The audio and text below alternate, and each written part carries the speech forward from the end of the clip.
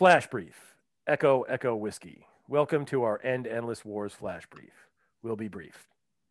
Today's End Endless War Brief is in honor of U.S. Army specialists Gary Gooch of Ocala, Florida, and Aaron Amat of Custer, Washington, who died on November 5th, 2009.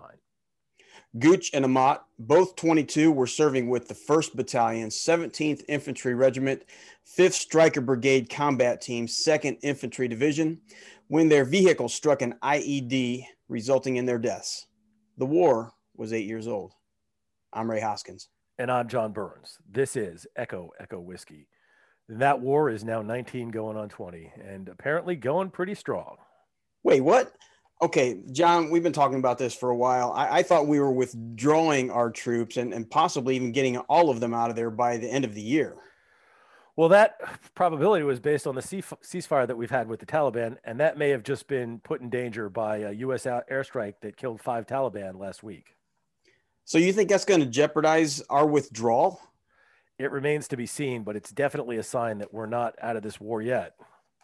But we've been cooperating with the Taliban against ISIS, and ISIS just recently attacked Kabul University, making things even worse. And John, we've been talking about this for weeks, and we specifically yesterday, we talked about how the Taliban gets most of its support these days from Pakistan, which is a weak nuclear state. So what do we do there? Well, as Barry Posen points out, in Pakistan, there's an approach. You mean in his book, Restraint? Yeah, absolutely. In Restraint. Posen points to an approach that encourages both realism and restraint.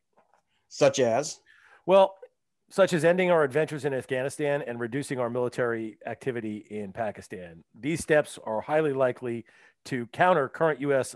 unpopularity as it exists in Pakistan and are highly likely to encourage, or more likely to encourage, the Pakistan military and security efforts against their own homegrown militant Islamists.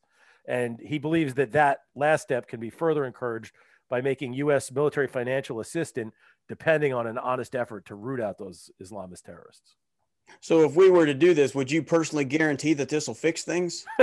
Not hardly, Hoskins. This will, though, get our young men and women out of the mess there, right? And it'll stop us from being in the middle.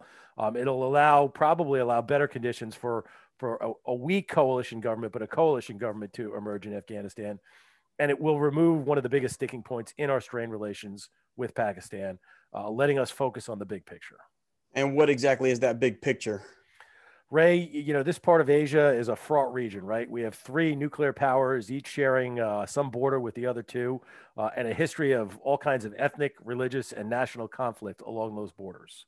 And if I'm correct, I believe only one of those is any kind of a real challenge to the United States in terms of long-term interest, right? Correct. And that's China?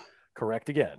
And so I think we just need to hit this nail with a hammer one more time, right? Folks, the election is over. It's time to go and tell our current elected officials to bring our troops home. We'd love it if you would just go ahead and click on endlesswars.com and then click on Tell Washington for Echo Echo Whiskey. This is John Burns, out. And for Concerned Veterans for America, this is Ray Hoskins, out.